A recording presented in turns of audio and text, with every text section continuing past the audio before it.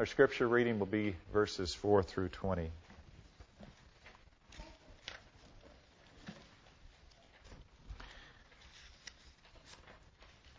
I'll be reading, as is our custom, from the English Standard Version translation. Philippians chapter 4, beginning with verse 4. Rejoice in the Lord always. Again, I will say rejoice. Let your reasonableness be known to everyone. The Lord is at hand. Do not be anxious about anything, but in everything by prayer and supplication with thanksgiving, let your requests be made known to God. And the peace of God, which surpasses all understanding, will guard your hearts and your minds in Christ Jesus. Finally, brothers, whatever is true, whatever is honorable, whatever is just, whatever is pure, whatever is lovely, whatever is commendable, if there is any excellence, if there's anything worthy of praise, think about these things. What you have learned and received and heard and seen in me, practice these things, and the God of peace will be with you. I rejoiced in the Lord greatly that now at length you've revived your concern for me. You were indeed concerned for me, but you had no opportunity. Not that I'm speaking of being in need, for I've learned in whatever situation I am to be content. I know how to be brought low, and I know how to abound. In any and every circumstance, I have learned the secret of facing plenty and hunger, abundance and need. I can do all things through him who strengthens me. Yet it was kind of you to share my trouble. And you Philippians yourselves know that in the beginning of the gospel, when I left Macedonia, no church entered into partnership with me in giving and receiving except you only. Even in Thessalonica, you sent me help for my needs once and again. Not that I seek the gift, but I seek the fruit that increases to your credit. I have received full payment and more. I am well supplied, having received from Epaphroditus the gifts you sent, a fragrant offering, a sacrifice acceptable and pleasing to God. And my God will supply every need of yours according to his riches in glory in Christ Jesus. To our God and Father be glory forever and ever. Amen. Let's pray. Father, this is a rich, rich passage. Enable us by your Holy Spirit to glean some of its treasure to our benefit in our lives as Christians, that we would be the people you want us to be, living for the purposes for which you've called us. In Jesus' name, amen. Now, this is our final message in this January series, where we have been looking, broadly speaking, at this particular idea that ordinary Christians have an extraordinary purpose. That we are all ordinary human beings, ordinary Christians. We don't consider ourselves to be exceptional because of our theology or background or spiritual pilgrimage or anything like that. We're just ordinary Christians. But we would say that what makes the most important thing for us is that we have an extraordinary purpose. Ordinary people God saves, remain ordinary. But the purpose that God gives them, the purpose they're redeemed to, is absolutely extraordinary. And we have seen that purpose is to know the Lord Jesus Christ, to serve him with your whole heart, and through him to worship God and to give God all the glory. That's the extraordinary purpose. And that actually transforms every ordinary Christian into someone extraordinary. It's not who you are, but it's who you live for that makes you an extraordinary kind of human being. Not who we are, but who God is. We've also talked about the fact that even Christians can get sidetracked in this regard. It's very possible for us to follow the spiritual pilgrimage of Solomon in the book of Ecclesiastes. Solomon was a believer in God. He never lapsed into agnosticism or atheism. But what he did lapse into was looking at the horizontal rather than the vertical. and fixing his life upon the horizontal, the things of this world, trying to find significance and meaning and fulfillment and purpose in what? Great wealth, great attainments and achievements, putting his mind in to try to understand everything there was. So wisdom. We also know that he had lots and lots of wives, so there was women. All the kinds of things that people who only see life this way, the horizontal, put themselves into. Solomon's story is such an echo of the things that happen today. People who live for their present position, present power, present prosperity. I don't know any other P's to add to that. But people who live just for things of this world, the horizontal. Now, what did Solomon find? Emptiness, vanity. Life lived in that way, even for someone who believed in God, became a very, very, very extremely empty kind of an experience. Hopelessness, despair. Life didn't mean much to him. He ceased to have any kind of pleasure and enjoyment out of life. Why? Because he wasn't living his life according to the vertical. Now,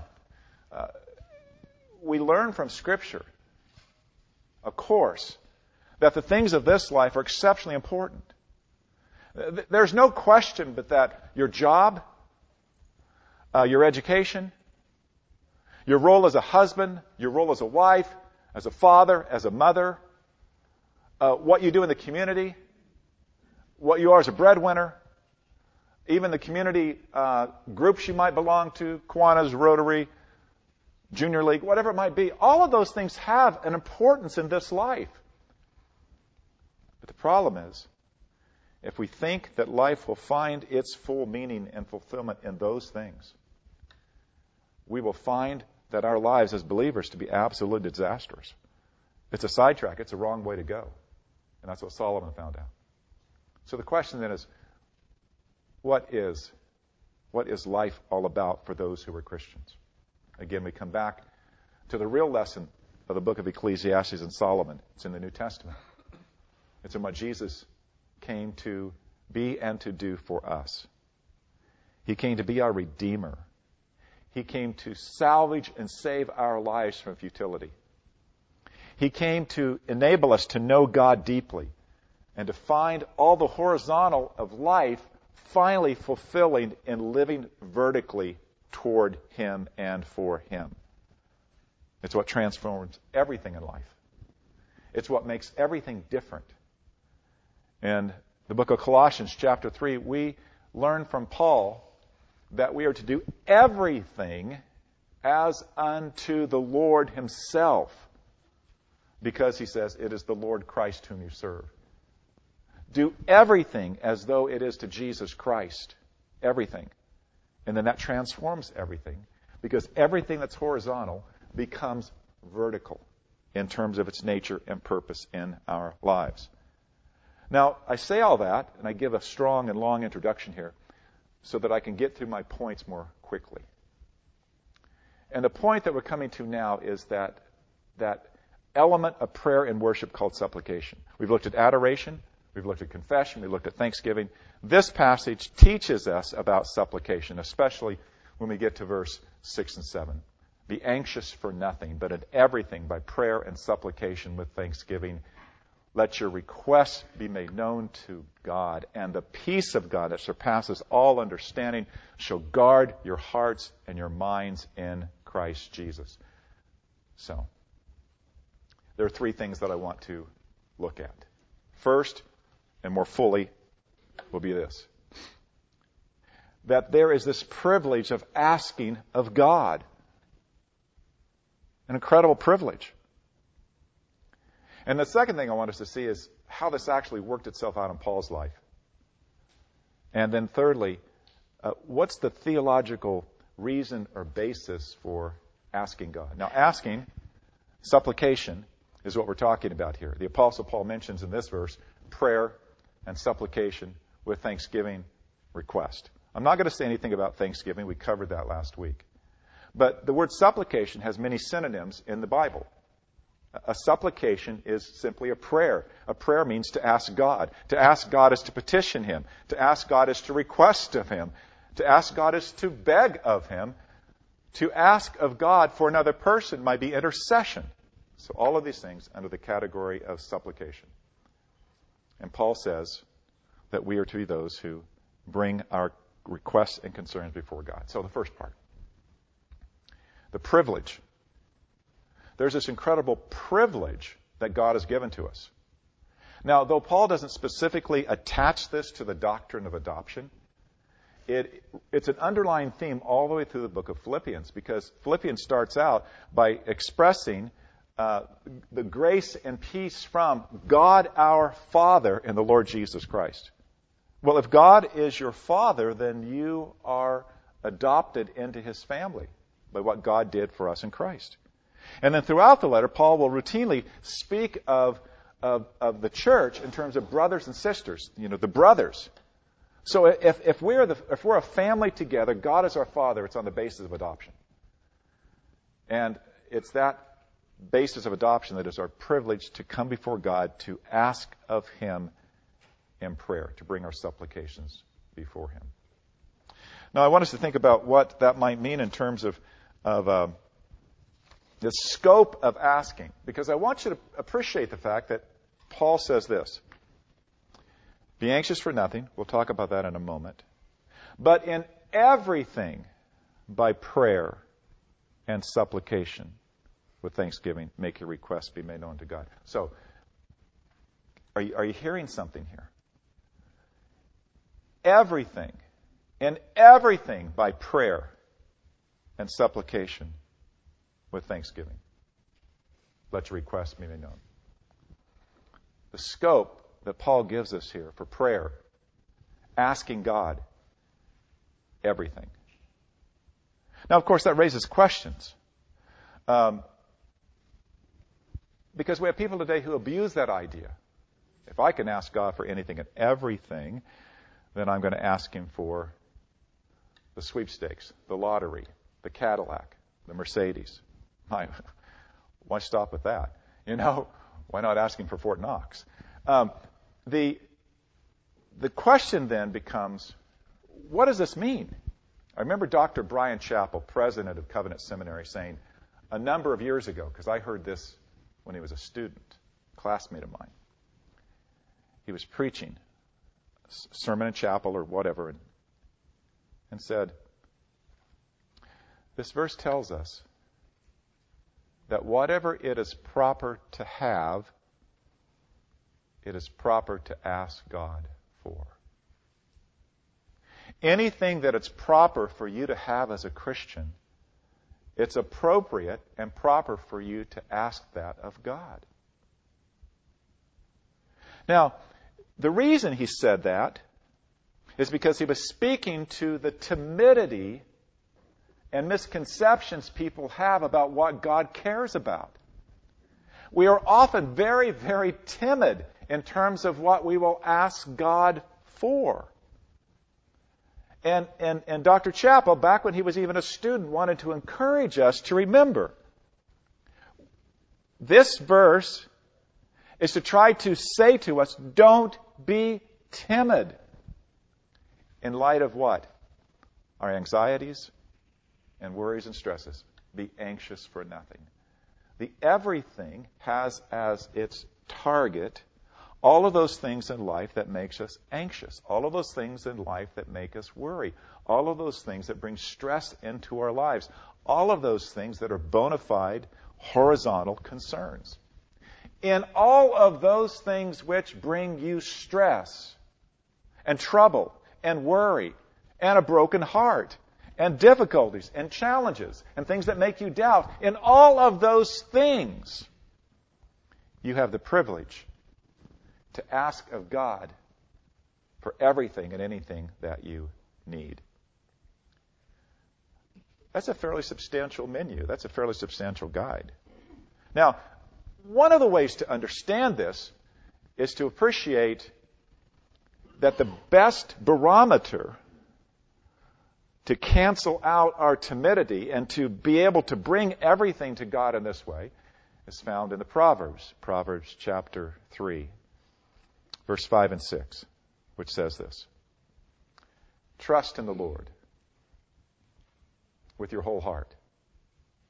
Lean not on your own understanding. In all of your ways, acknowledge Him, and He will direct your paths. Now notice, what's the scope of in all of your ways? Virtually identical to what Paul's talking about.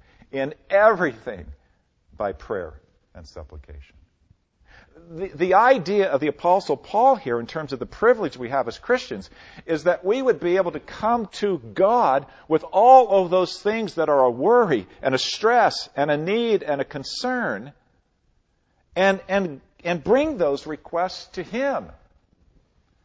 And in Proverbs, it's telling us that when you do this, this is an act of trusting God with your whole heart. It's also a recognition that you do not lean on your own understanding. The timidity is often associated with this idea. This is far too trivial a thing to bother God with. I have known young Christians, baby Christians, but sometimes believers who have lived and walked with God maybe a long time, who have said to me, well, I wouldn't really pray about that because that's just not that important to God. Let me tell you something that Scripture teaches us. And I hope that you'll hold on to this deeply. If it matters to you, it matters to God. Please understand how significant that is. If it matters to you, it matters to God. I have people who just have a hard time grasping that. That God is really deeply concerned about every kind of thing in my life that matters to me. The answer is yes. Because Paul said, in light of all of the anxieties and troubles, all of those things that matter to you, let your requests be made known to God. Now, the other aspect of this, in terms of what Paul is teaching us here, in terms of this privilege, is that Paul is pointing to a process. What takes place in all of this? Because he goes on in verse 7 to say, when we have properly presented all of those things that matter to us, that cause our anxiety, that cause our worry, that cause our stress before God, when we have done this, trusting in the Lord with our whole heart, Paul says, and the peace of God that surpasses all understanding will guard your hearts and your minds in Christ Jesus.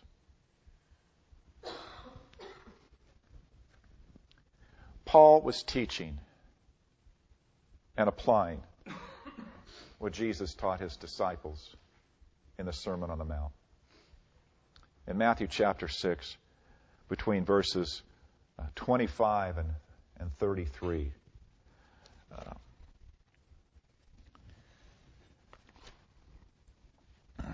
this is what Jesus says. Therefore I tell you, do not be anxious about your life, what you will eat or what you will drink, about your body, what you will put on. Is not life more than food, and the body more than clothing? O you of little faith.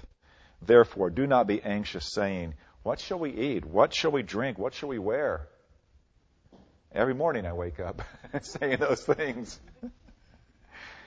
For the Gentiles seek after all of those things, and your heavenly Father knows that you need them all. So, look at what Jesus is saying to his disciples. You're focused and stressed by the horizontal. So what did Jesus say? Your Heavenly Father knows everything that matters to you. Matters to you, matters to God. So what did Jesus say? Look at the vertical. Seek first the kingdom, God's kingdom, and His righteousness. And all of these things will be added to you. Trust the Lord with your whole heart. Lean not on your own understanding as you're troubled and disturbed by everything that stresses you in life, by all the horizontal matters of life. Although they are important and sometimes exceedingly important, your Heavenly Father knows everything that matters to you. And if it matters to you, it matters to God. It matters enough that God had Jesus die to make God's concern for you tangible and real and practical in your life. Remember what Paul says in Romans 8:31 and 32. What then shall we say to these things? If God is for us, who can be against us? He who did not spare His own Son, but graciously delivered Him up for us all, how will He not also, along with Jesus, graciously give us all things? See the connection? Paul says, in everything, by prayer and supplication with thanksgiving, let your requests be made known to God. What's the guarantee that stands behind that promise? That God is for you, not against you. He delivered up His own Son for you. How will He not also, along with Jesus, graciously give you all things you need? The ground of the promise is what God has done for us in Christ. That's why the peace of God that surpasses all understanding can guard our hearts and minds in Christ Jesus. Because we can say, if God was willing to give Jesus for me, He's promised He would graciously give me all things. All things I need with respect to these things that matter. All things that bring me anxiety and worry. All things that are so stressful and difficult and challenging in life. God has committed Himself to me because I am His child. I belong to His family. Now, some more direction here in terms of what this means. How do we work this out in our lives? Because this is so important to us. What matters to you matters to God. Never forget that. But what matters to God should matter to you. That's what Jesus was teaching in the Lord's Prayer. Our Father, who art in heaven, hallowed be your name. Your kingdom come, your will be done, on earth as it is in heaven. Give us this day our daily bread, and forgive us our debts as we forgive our debtors. And lead us not into temptation, but deliver us from evil. For yours is the kingdom and the power and the glory forever. Amen. Now listen carefully. Jesus taught us this. What matters to God should matter to us as Christians. That we would want first and foremost to hallow the name of God, to honor God as God in everything. That we should then secondly desire that His kingdom would come, the power and the presence of God would come increasingly into this world. So that thirdly, our third petition would be so that the will of God, that the gracious, wonderful, and helpful blessings of the will of God would be far more present in this world. Those things matter to God. They should matter to us. We must pray for those things. But then the second part, the second half of the prayer that Jesus taught us, is all those things that matter to us matter to God. Give us this day our daily bread. Now, the word daily bread there is really a shortened abbreviation for everything we need. All of the physical kinds of things we need as we live the horizontal. Give us this today our daily bread. And then forgive us our debts as we forgive our debtors. We need to be praying to have gospel-centered lives where we recognize that we are debtors to God, where we sin against God. But in understanding that, we would recognize that we're to love our neighbor as ourselves, which means if I'm to love my neighbor as I love myself, then I must be gracious and forgiving toward those who are my neighbor, whether they're nice to me or not.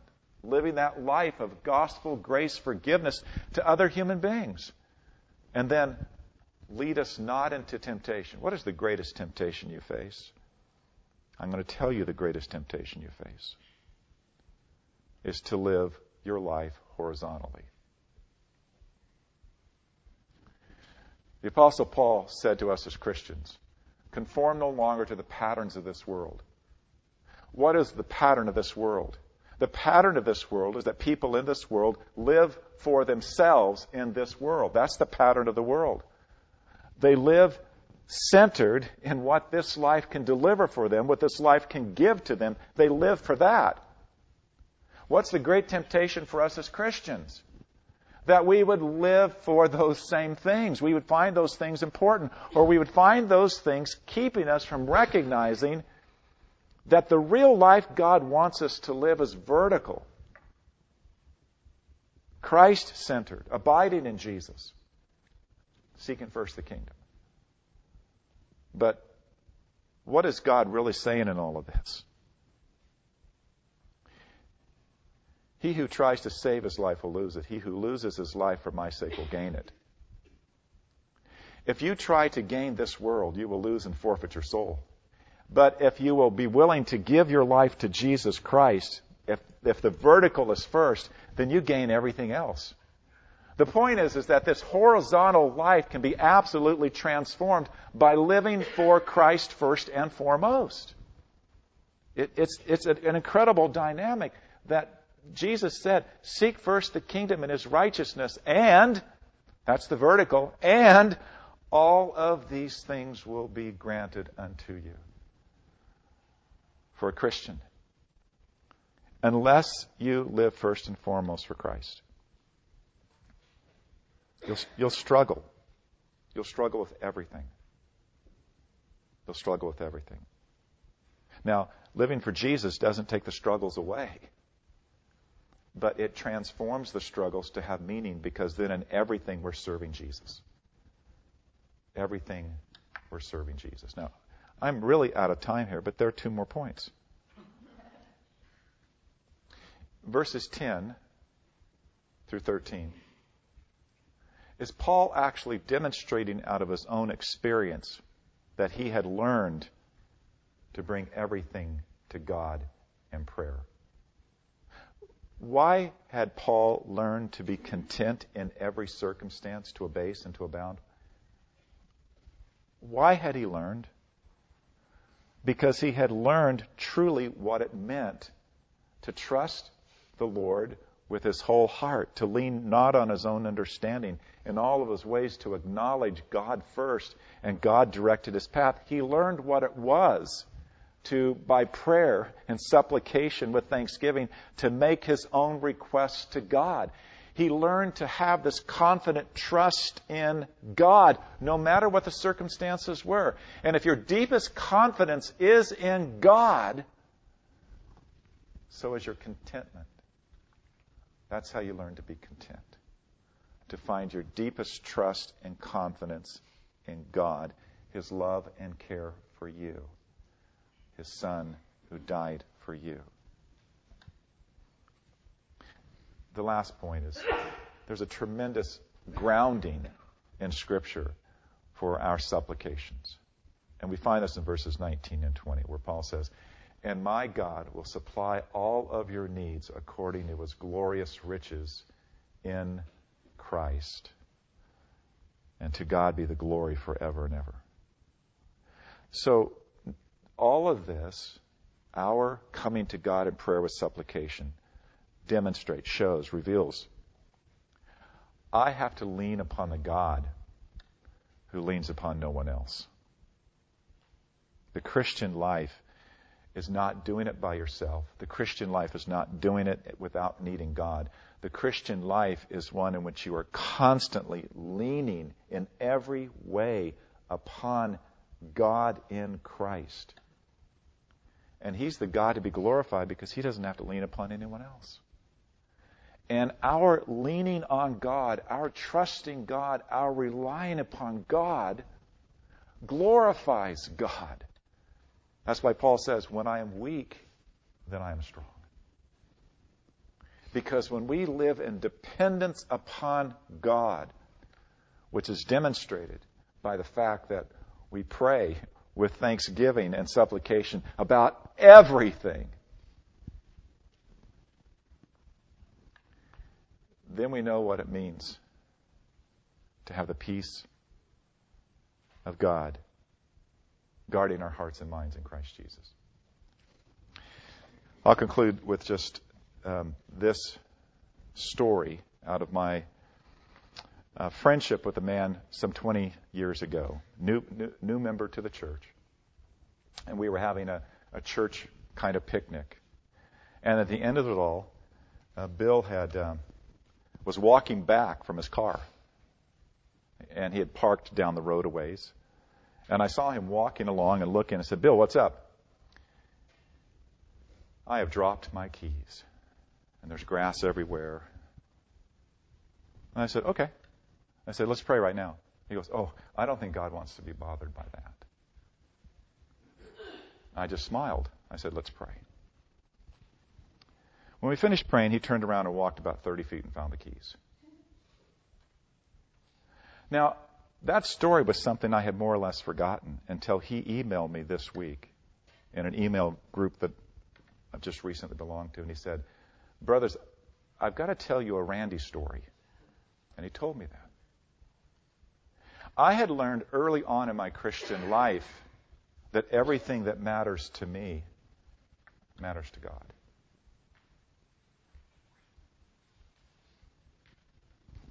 I won't talk about the fact that I'm always looking for keys in my house.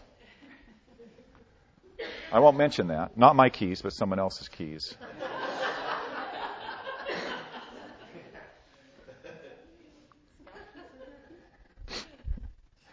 But I want you to understand this.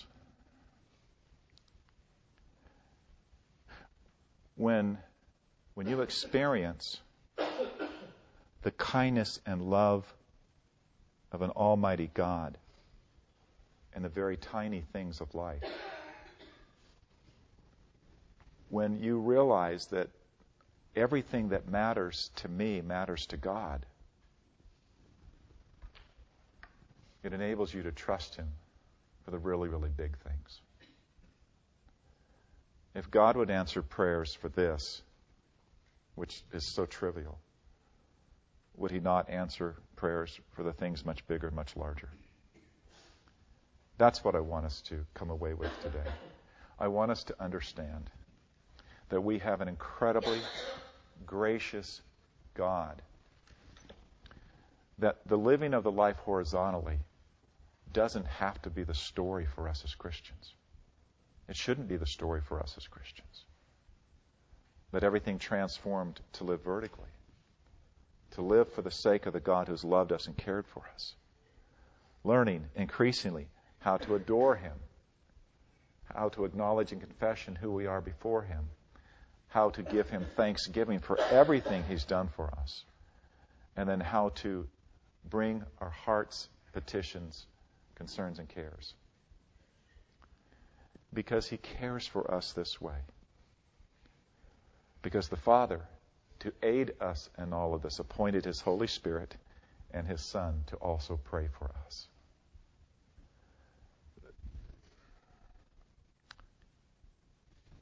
What do I say? God cares. The things that matter to you matter to God. Let's pray. Father, help us to understand what is so incredibly simple. Give us the grace to believe what is so incredibly deep. And give us hearts to follow you and to love you in this way, to commune with you, to know that having a relationship with you in your word and in prayer, learning the ways of our lives and following Jesus, being drawn closer to you, is transforming to become more the man or woman who knows what it is to experience you in prayer. Lord, help us. Give us faith to believe. Give us hearts to go forward. Deepen our love for you. All because of what you did for us in your Son Jesus. In His name we pray. Our final hymn then is Be Thou My Vision. Hymn number 642. Let's stand as we sing.